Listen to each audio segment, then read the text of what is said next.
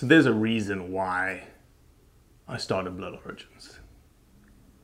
And that reason is simple. Is that I wanted to convey the truth about hunting. It brings awareness to non-hunters that it's more than just killing animals. How do I start it? Brittany. My name is... Does my hair look okay? It's fantastic. My name is Mike Axelrod. Start again. Yeah, I hated it too. Braxton, you said something in the car to me. You said that you were living on borrowed time.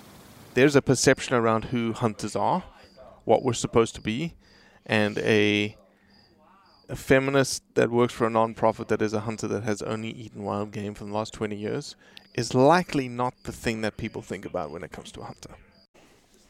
Give me a check there. Oh, check. Yeah, you're a bit loud. Do it again. Check. There we go. Well, I can't say... Normally I say that this is sponsored by Boyke's, some biltong that I have. I've got biltong in the car. We'll have to give you some biltong. It's dried beef, all right, after this podcast. But I wanted to throw this headset on you because you now have blood on your face. I do. But before I continue, tell me who you are. My name's Kyle Faucher. I'm a sales rep for SIG. I handle Maine, Vermont, New Hampshire, New York. Grew up as a hunter? I did not. I actually grew up in Connecticut. Firearms weren't a big thing. Was there a hunting crowd? But yes, but smaller percentage. Never was really into guns, anything like that. And had an opportunity 8 years ago to take a job at SIG, jumped on it, and here we are. Yeah, but SIG doesn't hunt. SIG's not a hunting company. When I first started with SIG, we actually used to bring a lot of Sauer rifles in, Sauer and Blauser. Sure. So we did, but we quickly went away from it and went to the tactical side. Yeah. But we are getting back into it now. Yeah, but Sig Sauer is not known for... They're just not known to hunt. And so it makes sense. You're a non-hunter with a gun company. Correct. You don't hunt. It wasn't a clash of worlds. Like, you weren't going to go work for Realtree. No, not at all. Not at all.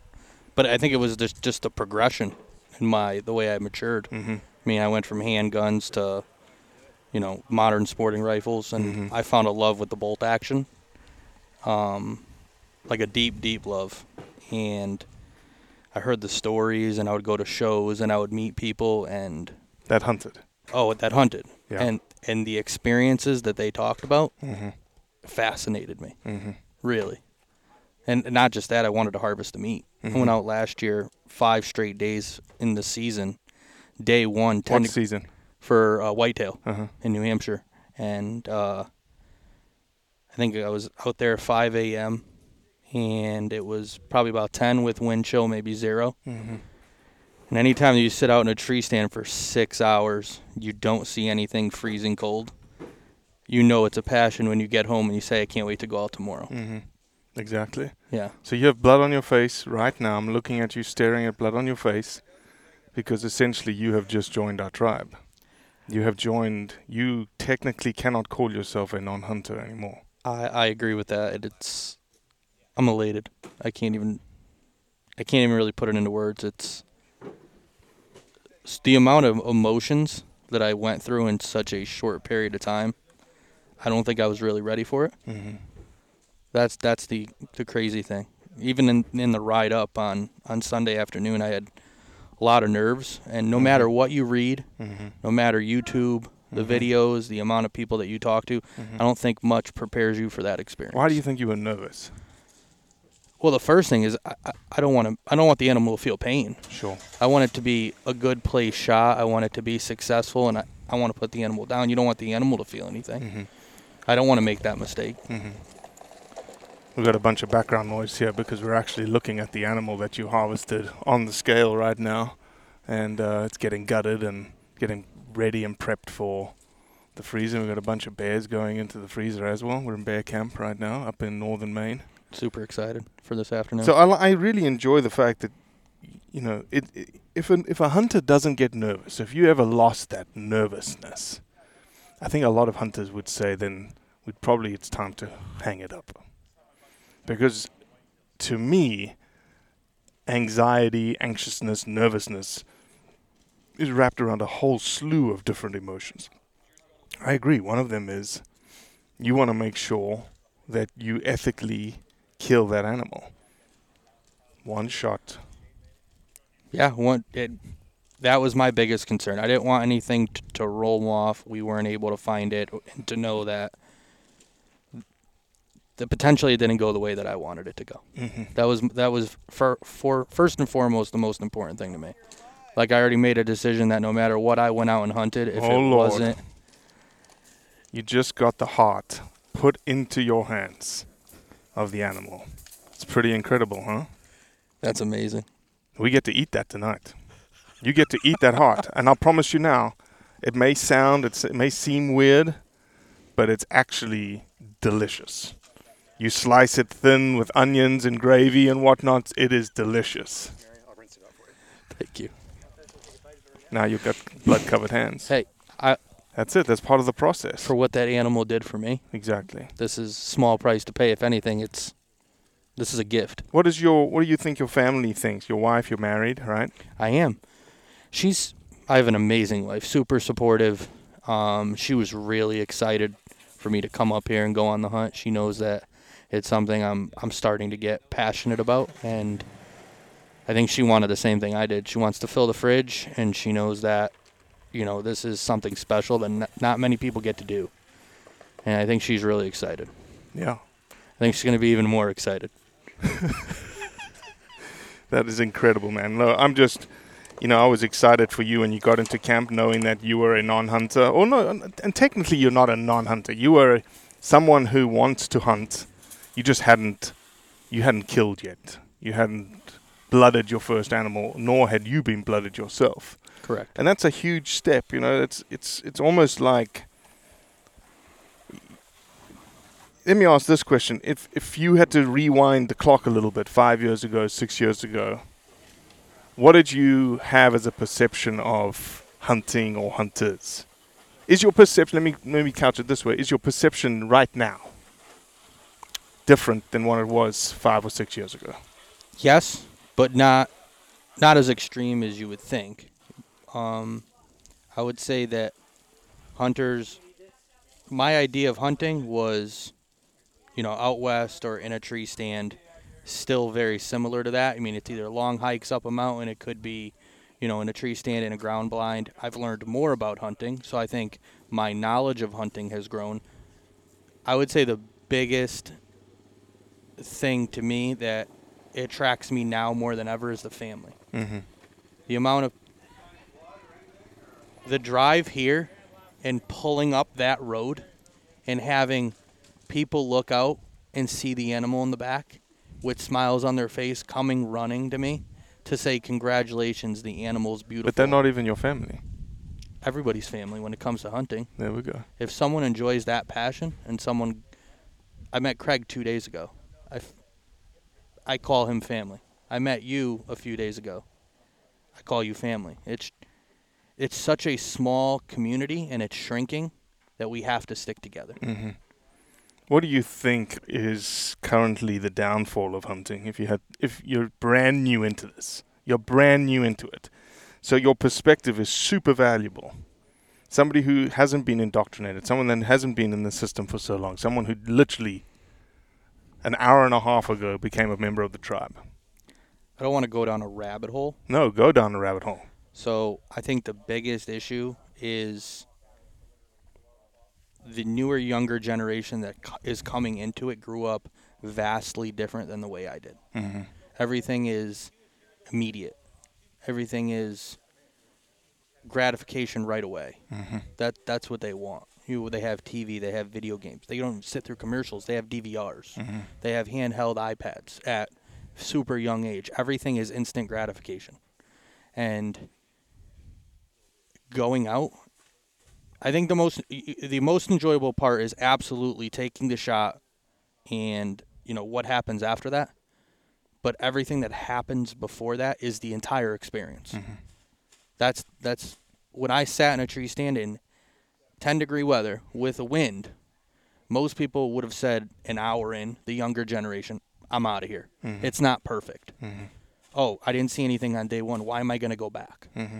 And that's the biggest, to me, that's at least in my vision, that's what I see as the biggest detriment right now to the hunting community. Well, let me poke for a second, because you said something that I don't know if you recognize what you said, and I'll couch it in someone who's not a hunter hearing what you just said. You said the enjoyment, the part that is the most enjoyable is when you pull the trigger. So when a non-hunter hears that, they just heard Kyle say the most enjoyable part was killing. So let me ask this. When you pulled the trigger this morning, was there elation for the death of that animal? Was there elation in you celebrating the fact that you had killed it because you took its life?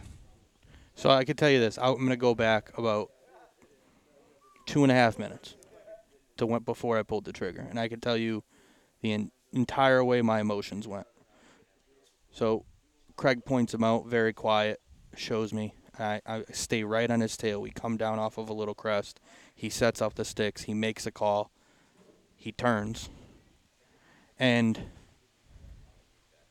what I felt in the pit of my stomach was fear, anxiety. And I said to myself, the only decision you make here is if that situation is perfect, then we're going to go through with it. If it's not, don't want, again, any pain to the animal. I don't want anything beyond what is an ethical, correct kill. He set me up. He was absolutely perfect. I went to the right of the shoulder. I knew that if he didn't move and I pulled the trigger, it was going to go straight through both lungs. Very quick death from everything that I've learned and I've been taught. And then when the moment that I flipped the safety down, at that point, you're either going to be prepared to do it or you're not. And I said that was going to be the best shot I could take. I pulled the trigger. Immediately saw him go.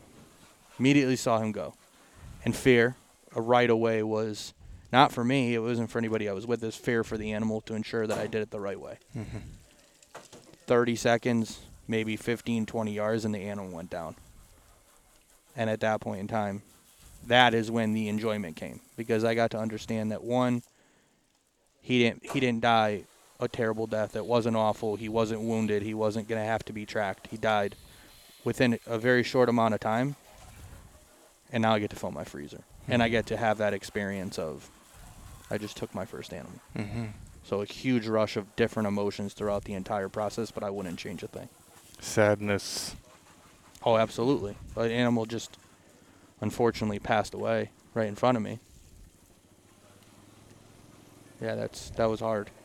It was hard to deal with, but That's the finality of what we do as hunters, and we should never shy away from the fact that we kill. That's the point of why we hunt, otherwise you'd be hiking, and makes you a participant in this thing that you just are a part of now, that you understand the cycle of life. You understand death is inherent to everything, right? Death is a part of the cycle of life.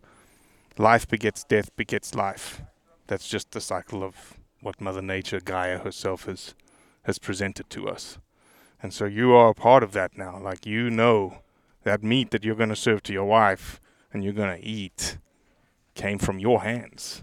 Didn't come from someone else's hands that you had no idea what his name was, how that animal lived, the whole kit and caboodle. Everything about that meat that's about to hit your table.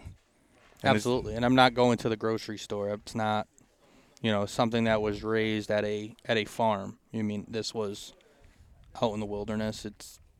I know what I just killed. And the mix of emotions is pretty intense. Well, yeah, it only happened an hour ago.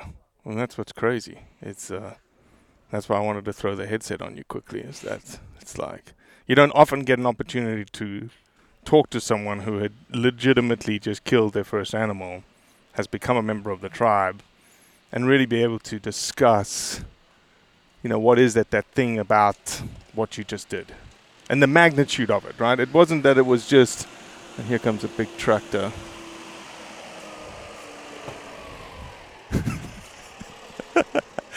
He's not even paying attention to us. He needs to use the tractor to move your animal. No, it's good, and I think that is. I think the fact that you have reflected on the magnitude of the moment the magnitude of the decision, that is very important to you understanding what that actually is to you. Like what that means to you, what it means to your family, what it means to us as a hunting community. And the way that you communicate it to others now. That they say, oh, why did you decide to become a hunter? And you say, oh, it's because of this. Absolutely.